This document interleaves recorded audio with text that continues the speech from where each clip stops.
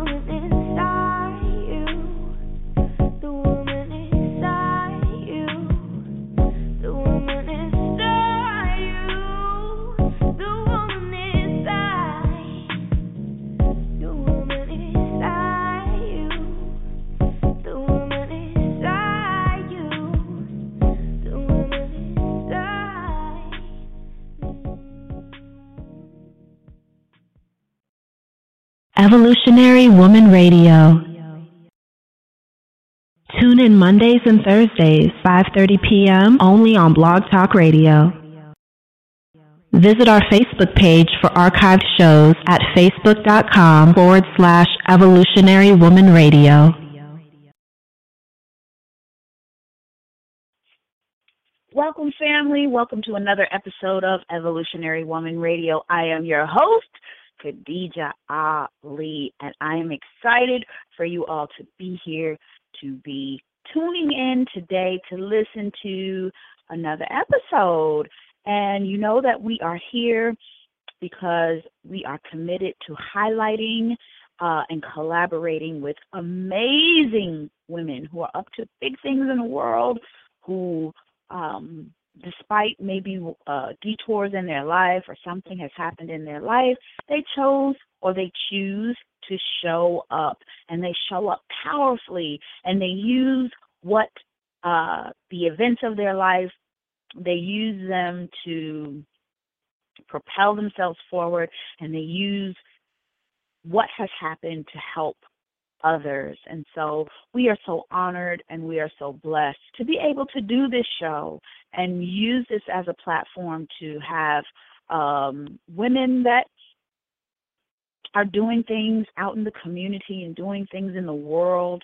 And we're starting to reach a big, big audience of people from not only just the United States, but the United Kingdom and Canada, and now we're reaching into the Bahamas and into the Caribbean, all the different Caribbean islands. And so I'm just so honored and I feel blessed to be able to do this show, to be able to bring you solutions to help you navigate this life that we are living. And we're all evolving, which is why I named the show Evolutionary Woman. You're constantly transforming and you're constantly evolving. And so here it is. We have a platform to teach you and give you some tools, to give you some inspiration, to give you another way of looking at things. And so I want to introduce my guest.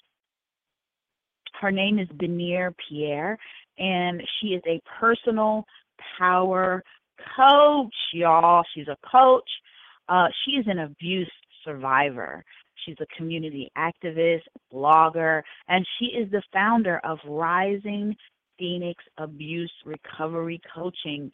She's a miracle from birth, and she spent the first week of her life in a hole of a New Orleans bayou. And family, we got to find out more about that part of her story. And after she was molested at the age of 6 and enduring a childhood of physical and emotional abuse, she spiraled into depression.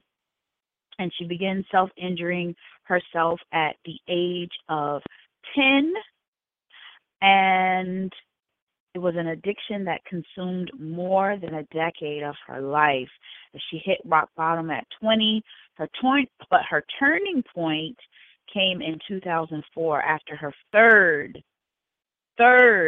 failed suicide attempt. And through rigorous soul searching, personal development studies, and divine intervention on her journey to wholeness, Benir overcame her devastating history, and she has dedicated her life to breaking the silence about domestic violence and child abuse in the Black community. Okay, family, this is something very, very important, very near and dear to my heart. So we're going to talk about this today. And she started Rising Phoenix as a way to help abuse survivors rise from the pain of their past into a future filled with power and limitless possibilities. Limitless possibilities. Family, think on that. Drawing from lessons learned on her path to freedom, Benir created the Rising Phoenix signature coaching program designed to produce lasting change with measurable results. Benir is currently a resident of Atlanta, which is one of my favorite places to visit, and she has 2 French pups, Onyx and Theo. So hi, Onyx. Hi, Theo. And when she's not helping others live their best lives, she enjoys cooking. She performs poetry, which we love, love, love, and listening to live music. And she is in the process of penning her first memoir. And family. This is so important when we have women who are out in the world. What I'm finding is it's very important for you to share your story. So if you have not began the process of writing a book, please, please, please take time. And it doesn't have to be a long, drawn-out 300, 400 pages. You can write a book literally like 100 pages. And just begin to tell your story and share your story. So, I'm glad to hear that she is in the process of writing her first book. And your book will be here long after you are. So people will be able to know who you are and what your story is long after you're gone. So ladies and gentlemen, it is my esteemed pleasure and honor to bring to you today Benir Pierre.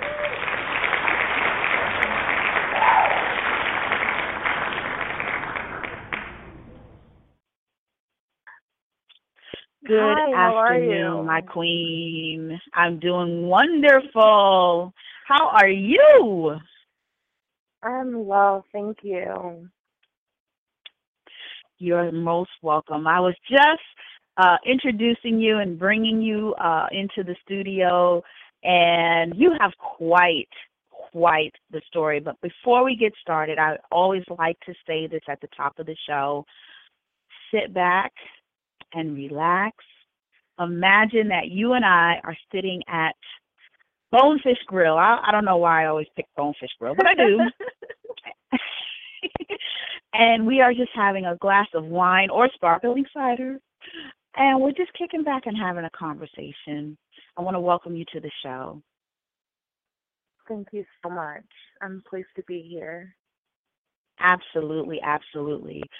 So you have, like I said, you have quite the story. And I was just explaining to the audience that this is what this show is about, to show women how you can use your experiences and use your story and use those things that you have experienced to help transform and change people's lives. And, you know, reading your bio, it sounds like you are doing just that. And there's a lot that I want to get into today if we can. We have about 40 minutes or so to really talk. But you mentioned some things that I really want to put in the forefront of your mind for us to talk about. You mentioned self-injuring yourself at the age of 10. Of course, you mentioned physical and emotional abuse, domestic violence, suicide, which is that's some pretty heavy stuff. And, you know, somehow, some way, you managed to come out of all of those things. And you mentioned how you've dedicated your life to breaking the silence about domestic violence and child abuse in the Black community in particular. And that's something I really want to talk about today. So I just want to welcome you to the show, give you an opportunity to, you know, I definitely introduced you, but just give you the opportunity to maybe introduce yourself to the audience. Sure. And thank you very much. I definitely am a firm believer in what you're doing, and so it's my honor to speak with you today. As you've already said, my name is Benir Pierre. I'm the owner and founder of Rising Phoenix Abuse Recovery Coaching, and I help women reclaim their lives after abuse. I do signature coaching, exclusive events, and recently I've actually incorporated intuitive energy healing into the services that I provide. But I definitely believe that the things that we go through, the tests that we face, they are so that we can help other people. So, you know, I love the fact that even though I have gone through a lot, I'm able to help so many women simply by sharing my story. And you know, wow. I'm sitting here a little I'm sitting here amazed because I'm talking to someone who is literally a walking miracle. You didn't have an easy time coming into the world. Not at all. Yeah, so you spent your first week of life in a hole? I mean, and it's funny when I hear that story or even, you know, any of the things in my past, because I feel like, of course I don't remember that, but a lot of the things that I went through, sometimes it feels like it's someone else's story. But, you know, I was the product of two very young parents, and my mom didn't really have the support that she needed. She was 15 when she got pregnant, 16 when she had me, and I'm sure that she was terrified. And so after she gave birth, she placed me in a hole. We lived in New Orleans at the time, so she went to the bayou and placed me in a hole, and I heard that she prayed that someone else would find me and be able to take care of me. And so I was there for about a week, according to the news reports, and a couple of friends were actually there crawfishing and heard me crying, and they thought it was a kitten. So they go looking for this kitten, and voila, there's a little black baby. So, My but God. God has an amazing sense of humor, because my mom, around that same time, ended up in the hospital because she gave birth herself. 16-year-old scared girl gave birth to this baby and didn't know that she had to deliver the afterbirth. And so she started to get sick about a week after I was born. And that was around the founding. So I put two and two together, and I actually was returned to my mother. Wow. Wow. So were you subsequently raised by her, or, from that point on? Okay. Wow. Yes, ma'am. My God. And, take us through, because, we don't talk enough in the Black community, in my opinion, about our stories, right? We have things that happen to us. We have situations that come up, and it's always hush hush, push it down, shove it down. We don't talk about it, and we keep moving, right? We keep moving forward, but the dysfunction still shows up, and you never understand why the dysfunction is showing up. You don't understand why your grandfather is an alcoholic, and then you don't understand why your great grandfather's an alcoholic, and then your grandmother's an alcoholic, and then your father's an alcoholic. There was a dysfunction, or there was an event or an experience that brought that on, and it's carried from generation to generation to generation, and it never gets talked about. And that what you're doing in your life is an example of why it's important to bring these things out, why it's important to tell your story, so that the next person or the next generation can understand. You may have nieces or nephews coming up behind you that need to know this important history, so that it's not repeated. We can talk about these things so it's not repeated. You talk about being molested at the age of 6, and I think a lot of Black girls have had this experience, but we don't talk about it. So, for you, what was that like to have that experience? And, when did you finally talk about it, or did you tell someone, when it happened? As far as being molested, that's something that I held on to until I was about 17. And as is often the case when abuse happens before the age of 8, a lot of times it's not even understood on a cognitive level. Our body does a really great job of shutting those things out so that we can function. And so I absolutely dealt with the effects of it. I was also physically abused and emotionally abused. And so a lot of that felt more like abuse to me. It felt more like abuse to, go to school and my brother has a black eye than it did to understand that she wasn't supposed to touch me that way. And so I, for a very long time, shut it out and held it in. And like you said, I took it out on myself for many years.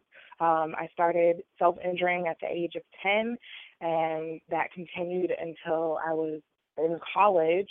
I tried to commit suicide 3 times before I was 21 years old.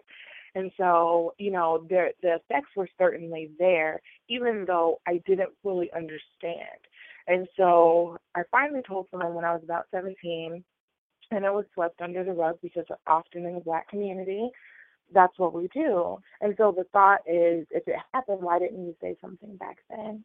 And I think that's not even only in the Black community thing, because I feel like a lot of times when women come forward and say, this is what happened to me, this is how I was violated, the thought is that if it was really so bad, then why didn't you say something when it happened? There's so many reasons that women don't come forward, and so after that, I I held it in even longer. And even when I was going through counseling, you know, I've seen several therapists. I'm a firm advocate of mental health. And so even when I was talking to counselors, it was never really something that we addressed. We would talk about what happened in my home. And I do want to say, because I feel like a lot of times I do these interviews and I neglect to say that my mom and I actually have a pretty good relationship now. It took a lot of things that we had to work through, and there were several years that we didn't talk. But, you know, for the most part, we're good now. And so in counseling, most of that was focused on what was going on at home. I never really talked about the molestation. And so it was around age 22 after my last suicide attempt that I realized all of these things that have happened in my life are connected. And there's a reason. Like you said, you know, a lot of times we see that great-granddad is an alcoholic and then grandma drinks and, you know, and we don't really put it together. And so around 21, 22, I realized, you know, all of these things are not isolated. There's a reason I feel this way about myself. There's a reason that I act this way. People see me as the straight-A student. I have it all together. At that time, I was very, very into the church. And even though I was very religious, I didn't really have a personal relationship with God because I didn't understand God as the compassionate, loving Father. I saw God as, you know, the one who sits in the sky and judges us when we do something wrong. And so, you know, and a lot of times I do a series called Sacred Soul Healing that discusses how, you know, when there is abuse and trauma, we often put God in that place of the person who was supposed to protect us. So however we view our parents or the person who hurt us, we think God is the same way. So we see God as angry, someone who simply wants to judge us, someone who, you know, we have to come with our head bowed down and afraid. And, you know, I'm thankful that now I know God during that time I didn't. And so I had to come to terms with everything that was happening in my life and really understand the root of it. And that's when I started to heal.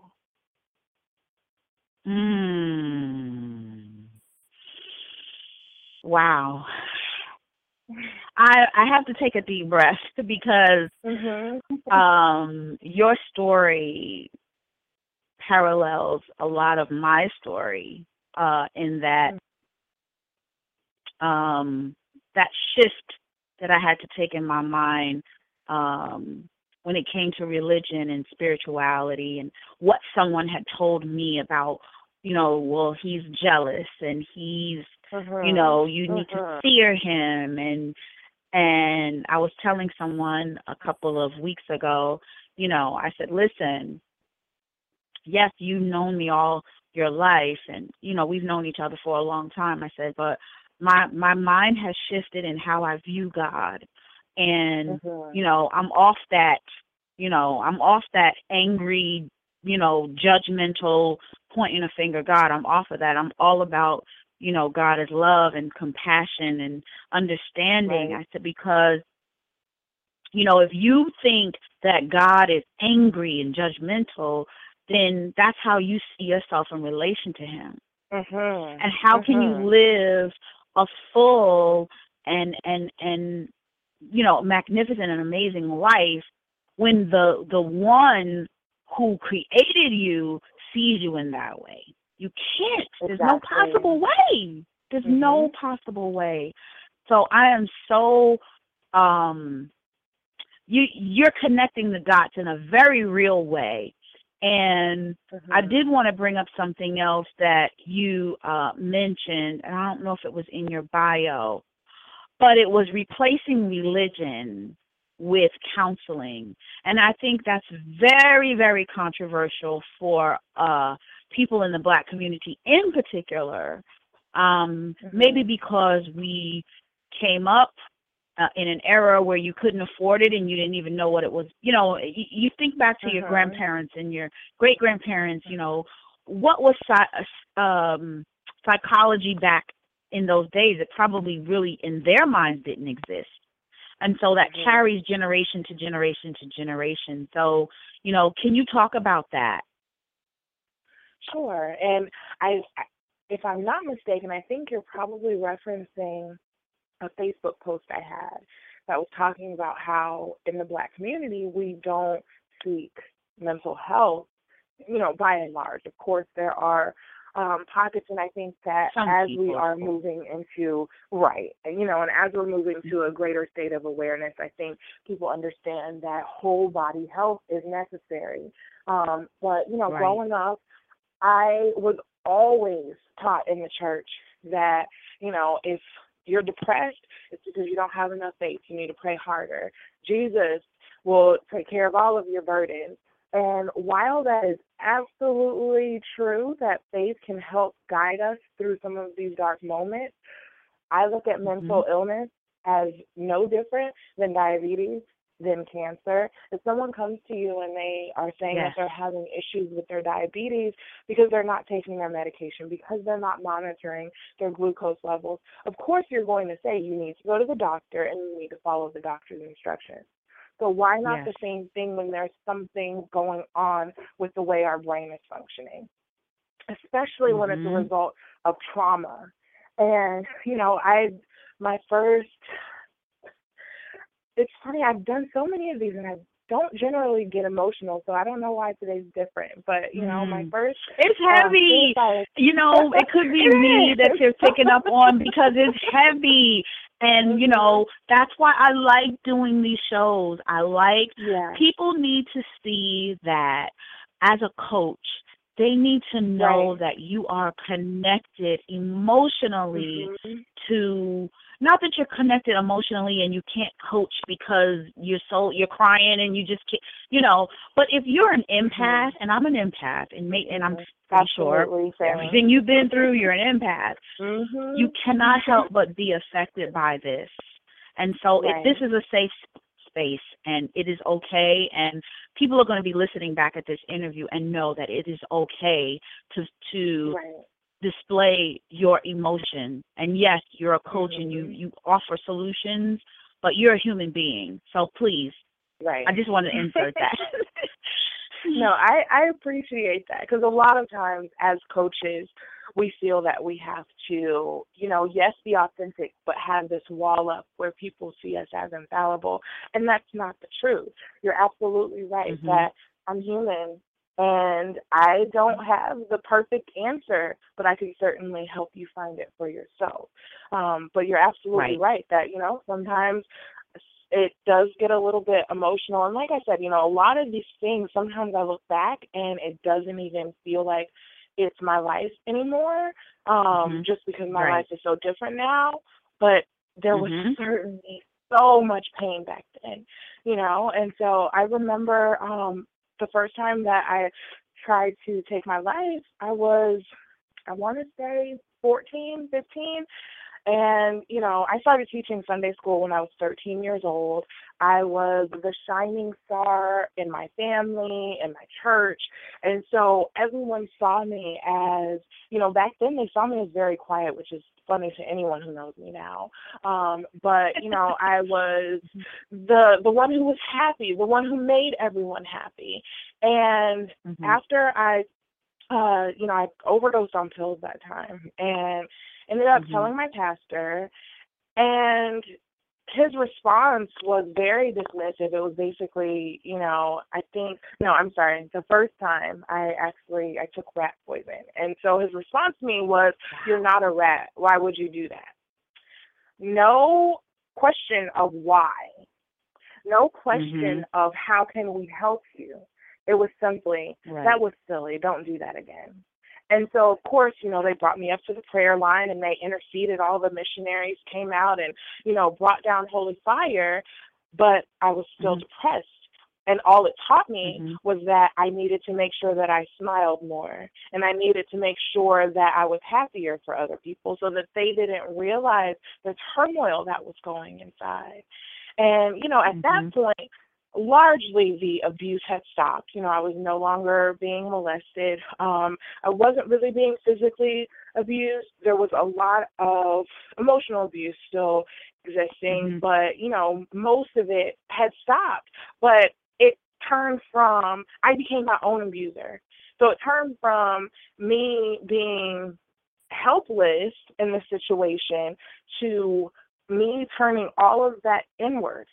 And so, during that time, even though everyone said they loved me, I never felt it because I didn't love myself, and I felt that a lot of the I love you was because of my accomplishments. And so all it taught me was accomplish more, do better, smile harder, And so while I don't think that we should completely replace counseling with religion, I'm losing my thoughts here. Counseling absolutely has a place. Counseling, coaching, support outside of the family, because there's so much that is taught in the Black community. What happens here stays here. And so we don't share things outside of the family. But there's absolutely a place for support outside of the family. It's necessary. Do you find that when you were vocal about that, were people up in arms? Did you have people upset, or was it just everything was back fine? then or now? Well, are you asking about back then or now? I would say back then, because I'm pretty sure now, whether they are or aren't, you don't really care. Right. This is very true. Right. So true. Yes. Honestly, so back then, I didn't really talk about it. Very few people knew what was going on. There were a few teachers at school, around 14, 15, when I first, like I said, I started cutting myself when I was 10 years old. And so people really didn't find out until that first time that I tried to kill myself. And, my mom did bring me to a crisis intervention center. And so that's kind of when things started to come out. But I think it really didn't become evident how bad things were until I was about 16, 17 years old. Because that's when I just stopped caring. Like, I was so depressed, and I just let it. I couldn't care if I lived or died. And straight A student, my whole senior year, I didn't even go to school. I would go to work if I wanted to. Like, I just kind of walked through life. I did not expect to make it to 18 years old. I certainly didn't expect to make it to 32 years old. And so, I think at that point, that's when people really started to see, I left home because, and I think part of that was my depression, but a lot of it was that part in me that wanted so badly to fight for life. And so me leaving home was actually the thing that started, even though I certainly dealt with things for some years after that, but it was the thing that made me realize I don't have to live like this if I don't want to. What I'm doing is a choice. That's right. Absolutely. That's right.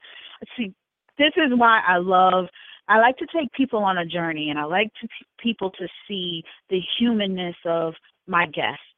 And I like for people to see kind of behind the veil of really what goes on, because a lot of times we get the bios, and it's, you take a person on a journey through the bio, but people need to know really how you arrive at this. And it's not like, it's not cookie cutter.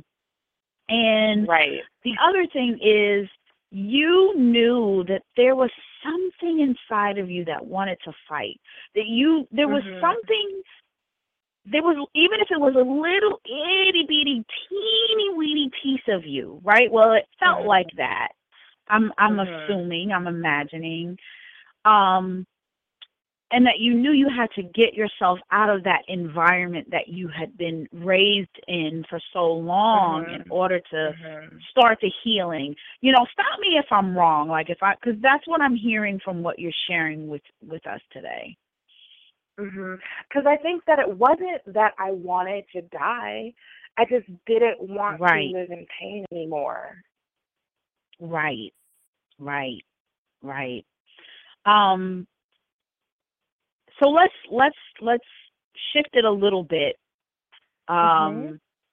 and bring it fast forward to you deciding to become a coach, and what was the turning point for you in becoming a coach? When did you discover that Mhm. gift? And it's funny because as soon as you said that, I just got so happy. I absolutely love what I do. And, Yes. I can remember as I started to realize, wow, I don't actually have to be depressed and I don't have to deal with these effects. I can feel this. Once I started to realize this, I always, would joke and I was like, I really need to write a book about my life. People would be so Mhm. amazed to know all the crazy things I went through. And, it went from that to I would love to be a motivational speaker. And that was around the time I discovered law of attraction. And it's so funny now looking back. And I'm like, oh, my God, I am living this life that I've wanted to live for all this time. Yes. But I had discovered law of attraction and was really starting to awaken to, not only just surviving, because I think a lot of times, and that's one thing that I teach my clients, there's so much more to life than surviving. But, back then I was healthy for the most part. I no longer was using those coping mechanisms. I no longer was hurting myself physically or, wanting to leave this earth, but I still wasn't necessarily taking care of myself. I still wasn't loving on myself. And so once I started to actually fall in love with myself, it opened my mind to so many possibilities. And so I always kind of joked that it would be so awesome to be a coach and a motivational speaker and help people through my story. And so I had a friend of the family visiting one weekend who randomly said, I love your energy. You should be my life coach. I'm like, what do you mean? Like, I've always wanted to be a life coach. Why would you say that, And so he went back home, and we worked together for about 3 months, and I realized, oh, my God, this is exactly what I'm supposed to be doing. That was about 5 years ago now. And so I started to really do the work to learn what I needed to learn and get the training that I needed and figure out exactly how to help people. Or I guess how to help people wasn't really something I had to learn, because I think for me that's always been innate. But learning how to but learning how to really hone it in and figure out what do you need most and how can I help you learn that for yourself. And honestly, really all I do is help take people through the journey that I went through when I was healing. The exercises that I did, the things that most affected me. And then we work and figure out, what do you want? How can you get it? Because you already know the answers. I feel like every single person that I work with, I only work with strong women. And so every woman that I work with, they already have it. They just need some tools. You hear that, sisters? You already have it. The coach just says, here's some tools. Oh, I love that. I love that. So Rising Phoenix, what's with the name? I mean, I love that. Now, I call my daughter, she's my Phoenix, because she always finds herself in some sticky situations, and you're like, I don't even know how she got herself in that. I don't even know how she's going to get out of that. And then, boom, she gets out of it, and you're like, oh, my God, I don't even know. How did you do that? Like you're an alchemist or something. But so what was the name about for you? Honestly, I think it's the same. And there's so many women that I speak with and work with who have a connection to the Phoenix. I remember in middle school was the first time I heard the Phoenix. We read a book called Rising Phoenix, or something along that line. But I first learned the story of the Phoenix, and I related so well because I I feel like you really have to hit that rock bottom place, I don't see anything else, and make the decision to live again. And so for me, that's what the Rising Phoenix represents. Right. Oh my gosh. Beautiful, beautiful. Let's talk about what you have coming up next. Wait, before we start talking about that, when is the book coming out? Well, right now the book is just kind of something that I am working on. I'm a few chapters deep, but I have a major event coming up, and so I haven't been able to give the brain power that I need to the book. But certainly after the major event is October 15th, and so I actually plan on taking several months off of major things so that I can work on knocking that out. So definitely by next year, but right now it's not necessarily the priority. But to answer your question, what do we have going on? It's funny because I look now at what we have going on, and I feel like I need a calendar to keep up with all of the things that Rising Phoenix is doing right now. Of course, we do events, which I'm a firm believer of empowering women through events. So I do a bi-monthly series called Cocktails and Conversation, and essentially we gather in a very intimate environment. Most times it's at someone's home, and we talk about those things that we don't address in the Black community. So, 1 month we did misogyny between women. The last one was sacred soul healing. And so, we eat really great food. I actually am an amateur chef, so I cook a meal or hors d'oeuvres or whatever, and we sit down and we share a meal. We heal. I take the group through exercises. We have discussions. And so that's kind of the ongoing thing that Rising Phoenix does. We have an event coming up on October 15th at the Philip Rush Center in Atlanta. Soiree. Oh. Yes, I'm so excited.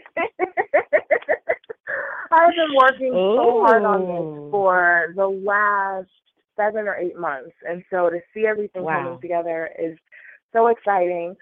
We have, for our host, it's Tamika Georgia Mee Harper. Many of the listeners probably know her from Deaf Poetry Jam. I didn't know who she was until literally, I promise you, Thursday night, I went to see Jill Scott, and she was the opening act.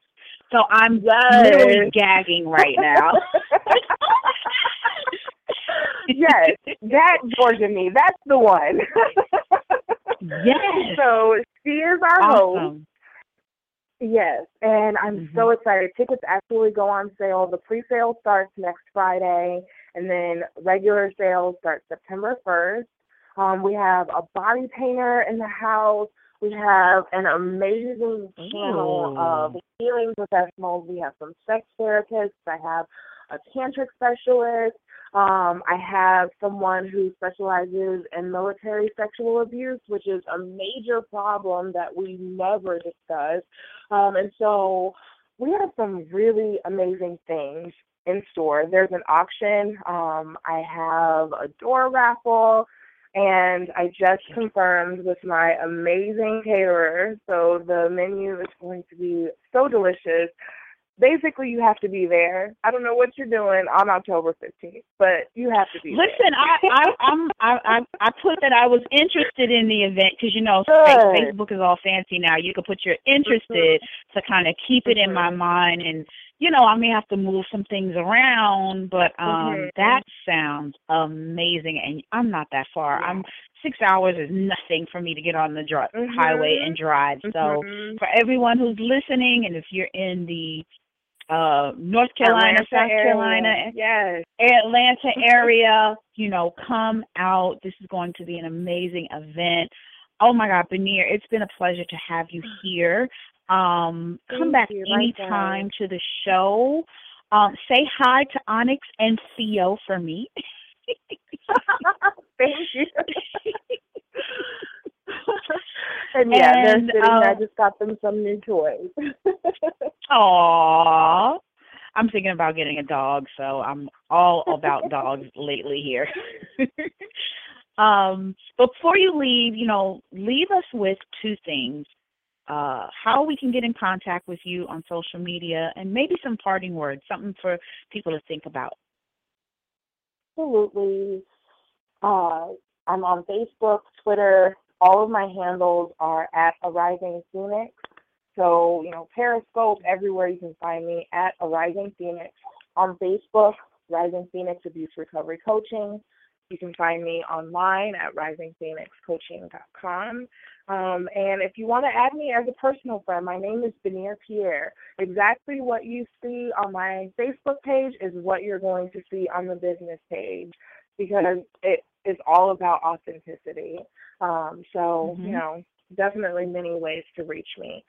As far as parting words, honestly, I have a few. The first thing that I want to say is you have never reached too low to get back up again. Sometimes we have to fall on our back.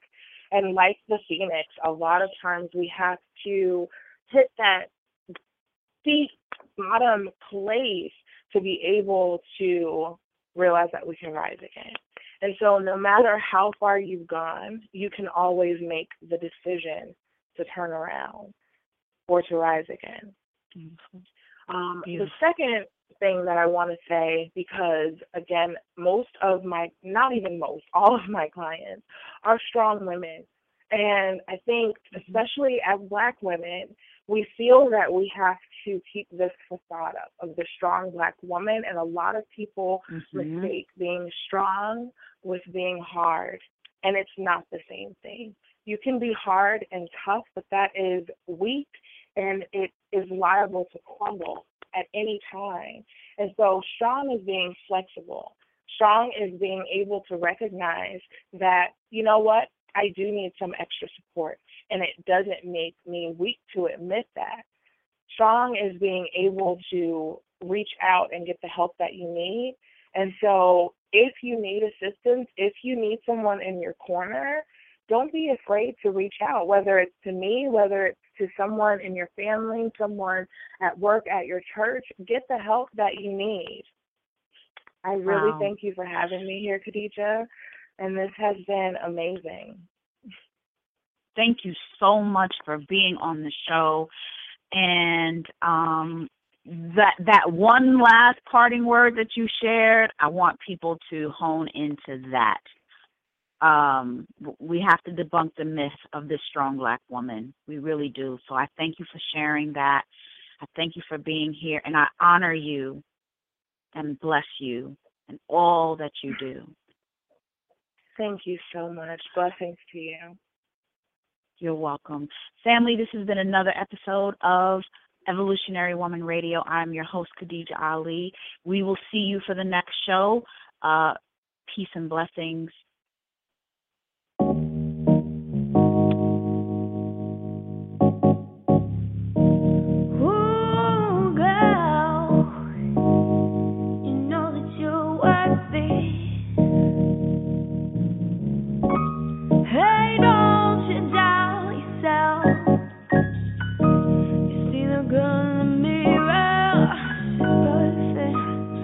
Perfect, yeah.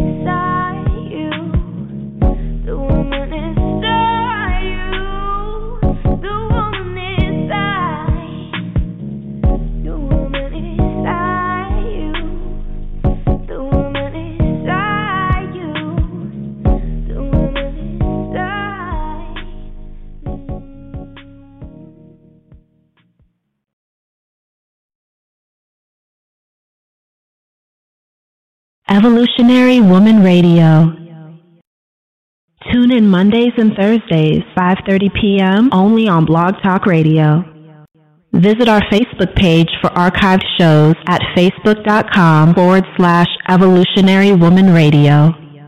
When you don't go to geico.com, car insurance can be confusing. Like Swedish techno confusing. Bark, bark, meow, meow. Dance with me, purple cow. Bark, bark, meow, meow. Ooh, you lovely cow. Geico makes it easy. With 24/7 access, all you have to do is go to geico.com and you could save money on car insurance. It just makes sense. Unlike, you know. Dance with me, purple cow. I like your moves.